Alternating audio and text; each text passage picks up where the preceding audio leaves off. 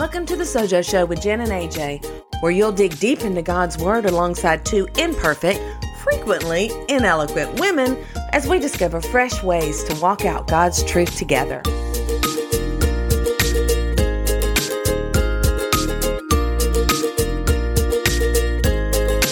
Hello, everybody. Welcome back to the Sojo Show with Jen and AJ. This is AJ, and I'm actually recording this intro all by my lonesome self. Jen is not here with me, and it feels so weird, just straight up honest, to be doing this all by myself. But I do have good news for you, because in just a minute, you're going to be hearing from Jen. As part of our Spiritual Growth Academy, Jen recently did a teaching on the Sermon on the Mount, and we're going to be sharing that with you today on our podcast episode. Now, you may be wondering, why is Jen sharing this teaching, or why is AJ making Jen share this teaching on the Sojo Show? Great question. And there's a really good answer. Because as you know, this month we're talking about the Lord's Prayer on our podcast series. And the Lord's Prayer is actually part of the Sermon on the Mount. And so we wanted to kind of back up a little bit and give you a little bit of context as to where the Lord's Prayer falls in the scripture. So Jen is going to share a teaching on the Sermon on the Mount. She's going to basically show us how to view the Sermon on the Mount, because these are the words of Jesus. So number one is pretty important. But number two, some of the things he says are really controversial. That's the word I'm looking for. Controversial. So she is going to give us a little bit of perspective, not only on the Sermon on the Mount as a whole, but on how we in our culture and society today can appropriate it and use it in our lives. And of course, as the Lord's Prayer is part of the Sermon on the Mount, you will get a broader context for how to use the Lord's Prayer as well. So with that little bit of background, I just want to also reiterate that this is a teaching. So this is kind of a little bit outside of our normal style. If you've listened to any of our other podcasts, you know that normally it's Jen and I going back and forth. We have fun, we banter, we talk about tough things, we talk about fun things. And today's podcast episode is a departure from that. So if you haven't listened to any of our other podcasts, you want to go back and listen to some of those just to kind of get a feel for our normal routine and the way we normally roll, because it's pretty fun. However, we wanted to share this teaching because it is good, and it is appropriate for us to, from time to time, take a step back from the minute details of Scripture and get that overall picture. So without further ado, I introduced Jen and her teaching on the Sermon on the Mount. The Sermon on the Mount. This is the longest recorded sermon of Jesus in the Bible, and it is one of the most well-known and yet misunderstood and misinterpreted passages in the Bible, misapplied even.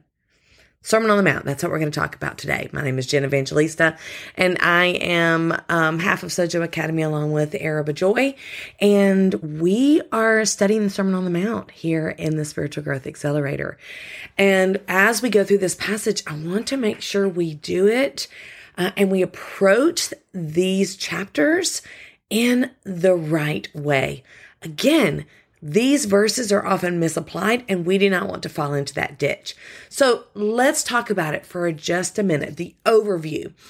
So this passage of scripture, which includes Matthews 5, 6, and 7, those three chapters, it's often used unwisely as a moral maxims, as moral standards, as teachings, which they are teachings.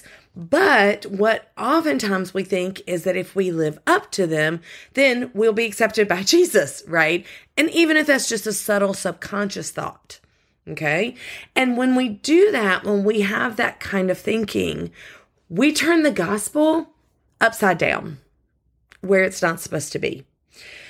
Apart from God's sovereign grace, we cannot do what is prescribed in these chapters. So this is important for us to realize.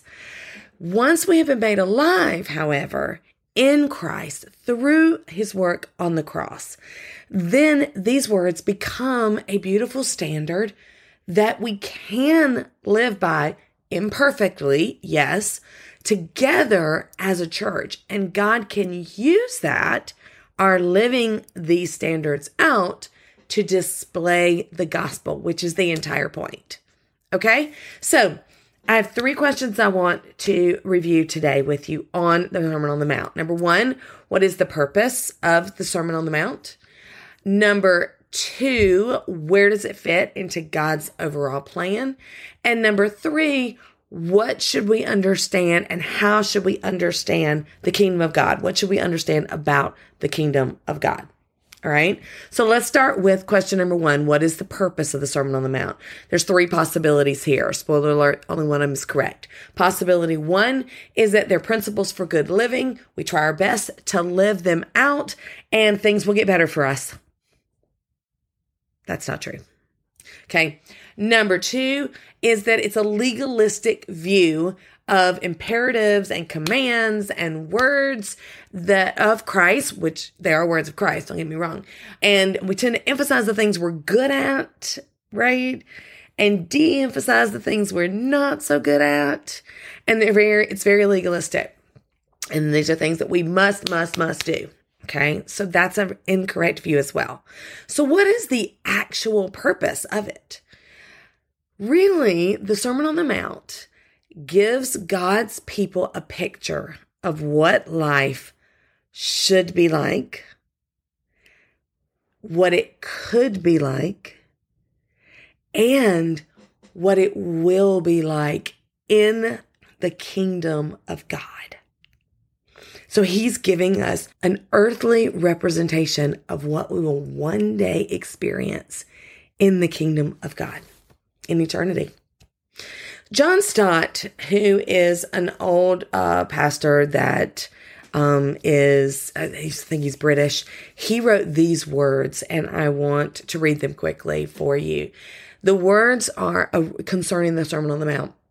The standards of the Sermon on the Mount are neither readily attainable by every man, nor totally attainable by any man. To put them beyond anybody's reach is to ignore the purpose of Christ's sermon. But to put them within everybody's reach is to ignore the reality of man's sin. So they are attainable, all right, but only by those who have experienced the new birth. Okay, so when we look at the Sermon on the Mount, as we're studying the Sermon on the Mount, let's study it with a right perspective. It is intended to give us a picture of what life in the kingdom will one day look like by telling us how to live together as a church now. Okay? All right. So where does it fit in God's plan? I'm going to give you a really quick overview of the Bible up to this point. Are you ready? 5 points. Hang on. Number 1, God creates, man falls, sin ruins everything, and God promises to restore. So this can be found in Genesis 1, 26 and 27, Genesis 3, 15, and Romans 5, 12, just to kind of summarize. Basically, in Genesis 1, God creates everything out of nothing. He creates man. Man falls in Genesis 3. Adam and Eve rebel and plunge creation into ruin. At this point, sin ruins everything, but God promises to restore. In Genesis 3:15, he promises that the serpent will one day be crushed. Okay, so that's number 1. The fall, by the way, did not sneak up on God. He was not surprised by the fall of Adam and Eve. God created the world knowing it would fall. He's not guilty for it in any way, which is hard to wrap your brain around.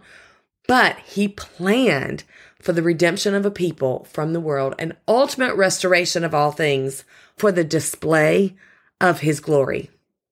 He planned the whole thing. He is sovereign over all. That should give you hope in and of itself. Okay, so we got that in Genesis. Point number 2, God calls out Abraham to make a people to display his glory. In Genesis 12, 1-3, he calls out Abraham. He makes a nation through Abraham so that they can be a picture of what life is like when you obey God. It's the seed of the church in the New Testament right here.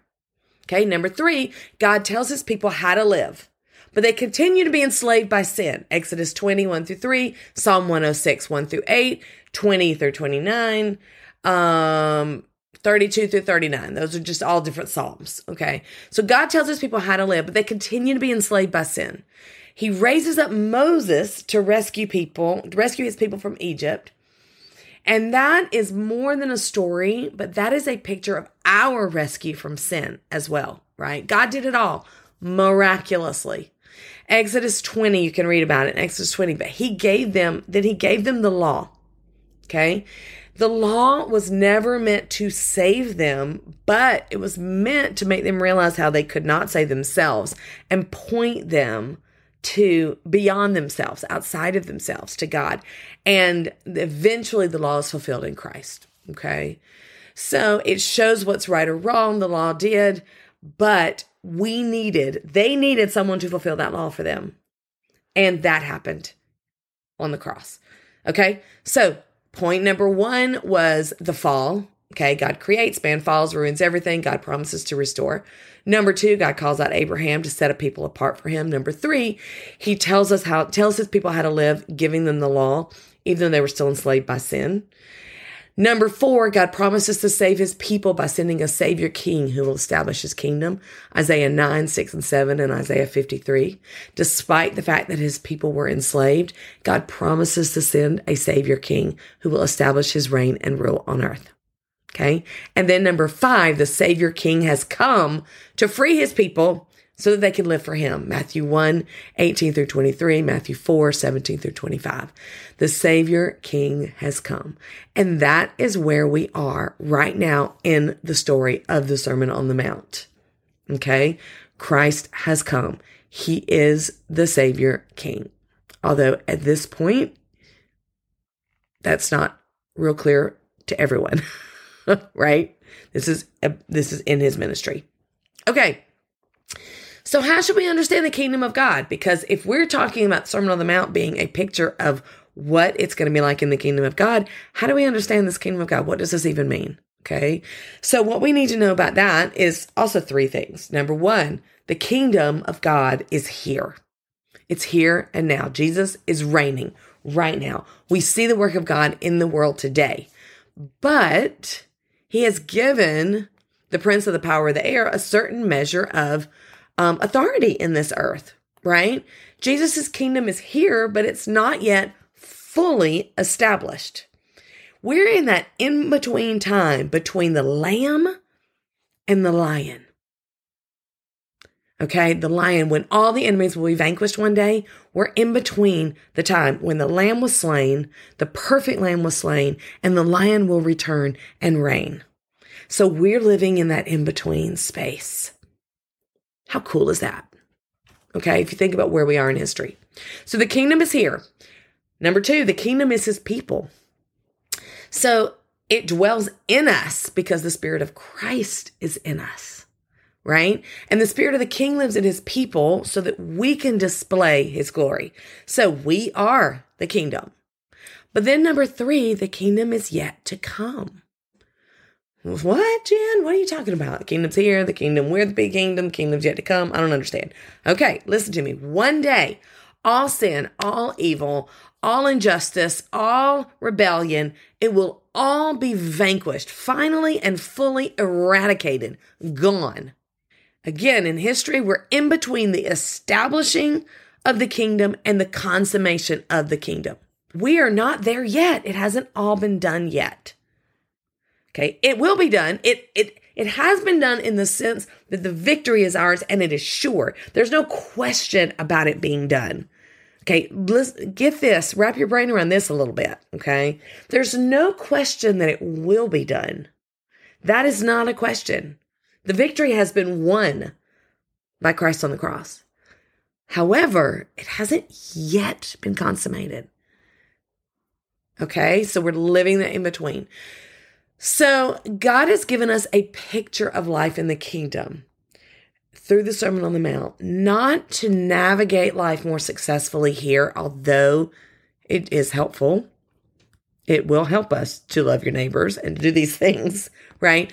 But it kind of makes us like an embassy in the middle of a dark land when we strive towards these things. Okay, until the time that the king comes back for a second time and he fully vanquishes evil, we still live in this world. It is a dark world, and we are like an embassy of his kingdom. So our goal is to live this way, not so that God is pleased with us in the end, but because God has made us alive and we live this way to display the kingdom. We're ambassadors. We're ambassadors of the kingdom that is one day coming. Okay. So God is not concerned just with our independent obedience of these things, but the obedience of his church in general, that will be the light on the hill that will draw men to him. Right. So Martin Lloyd-Jones says this about the Sermon on the Mount. And this is super simple. It's super simple. So listen to what he says. He says, the glory of the gospel is that when church is absolutely different from the world, she invariably attracts it. It is then that the world is made to listen to her message. Though it may hate it at first, this is how revival comes. That must also be true of us as individuals. It should not be our ambition to be as much like everyone else as we can, though we happen to be Christians, but rather to be as different from everyone who is not a Christian as we possibly can be. Our ambition should be to be like Christ. The more like him, the better. The more like him we become, the more we shall be unlike everybody who is not a Christian. So Martin Lloyd-Jones says simply, we're not supposed to look like the world. We're in the world, but our goal is to show the world what the kingdom will one day look like. And in order to do that, we need to understand some of these instructions and commands that we cannot do in and of ourselves, but through Christ in us, right? I can do all things through Christ in us. This is what it means. I can do what's commanded of me in the Sermon on the Mount because I have Christ in me. This is so simple, and yet it's so powerful. We as Christians believe really strange things. We believe that we were hopelessly separated from God because of our sin. We believe that Jesus came down and laid down his life and absorbed the punishment that should have been ours, right? We believe that the King died for his people. We believe that God the Father then raised him from the grave, and now he's sitting at the right hand of the Father. And we believe that he calls people not to trust in themselves or morality, but to trust in what he has done to obey the Father for us. When we believe these things, we give evidence that he has made us alive. He's taken our dead hearts and he's resurrected them with him. And now together, we as a church, big church, little church, local church, big church, earthly church, we can live the strange countercultural way, right? More than ever, we have to be countercultural in these ways to be a light separate from the world, but in the world that God holds up. We're a light that's held up by God to draw other people to himself for his glory. And in doing so, it is for our good. He's not saying to do better. He's not saying do these things. He's not. It's not possible to do them without him. He's saying, trust me, trust in my strength, live in a way to display the King who came once as a lamb, but will one day return as a lion. He will finally establish his kingdom in glory, and we will live with him forever and ever. So as we approach our series on the Sermon on the Mount, our study of the Sermon on the Mount, as we approach through this accelerator, going through these passages of scripture, as we hear teachers teaching on it, as we are thinking about it, think about it rightly. Think about what it is for. It is so that we can point others to the gospel. Hey guys, it's AJ here with a personal question. Do you ever long to connect with other women over God's word? If so, I'd like to personally invite you to be part of our online Bible study community. Sojo Academy is where Jen and I meet via Zoom every week with our global community to discuss God's Word, pray, and share what we are learning with each other. In Sojo Academy, you'll get a fresh Bible study every month, as well as weekly meetups, Bible journaling kits, accountability, community, and an entire library of workshops and Bible study tutorials. Jumpstart your walk with God and come hang out with us live this week. Visit sojoacademy.com and we'll see you inside. Are there areas in your life where you feel like you need to simplify a bit? My guess is yes. Several years ago, AJ and I identified 7 areas that we felt like were important to simplify in order to focus on most important things in life, and primarily our relationship with God. What we are doing is pulling that out of the vault, and we are doing Simplify Your Life Summer 2024 edition. We invite you to join us. We are excited about it and look forward to seeing you there. Go check out sojohub.com/simplify for more information.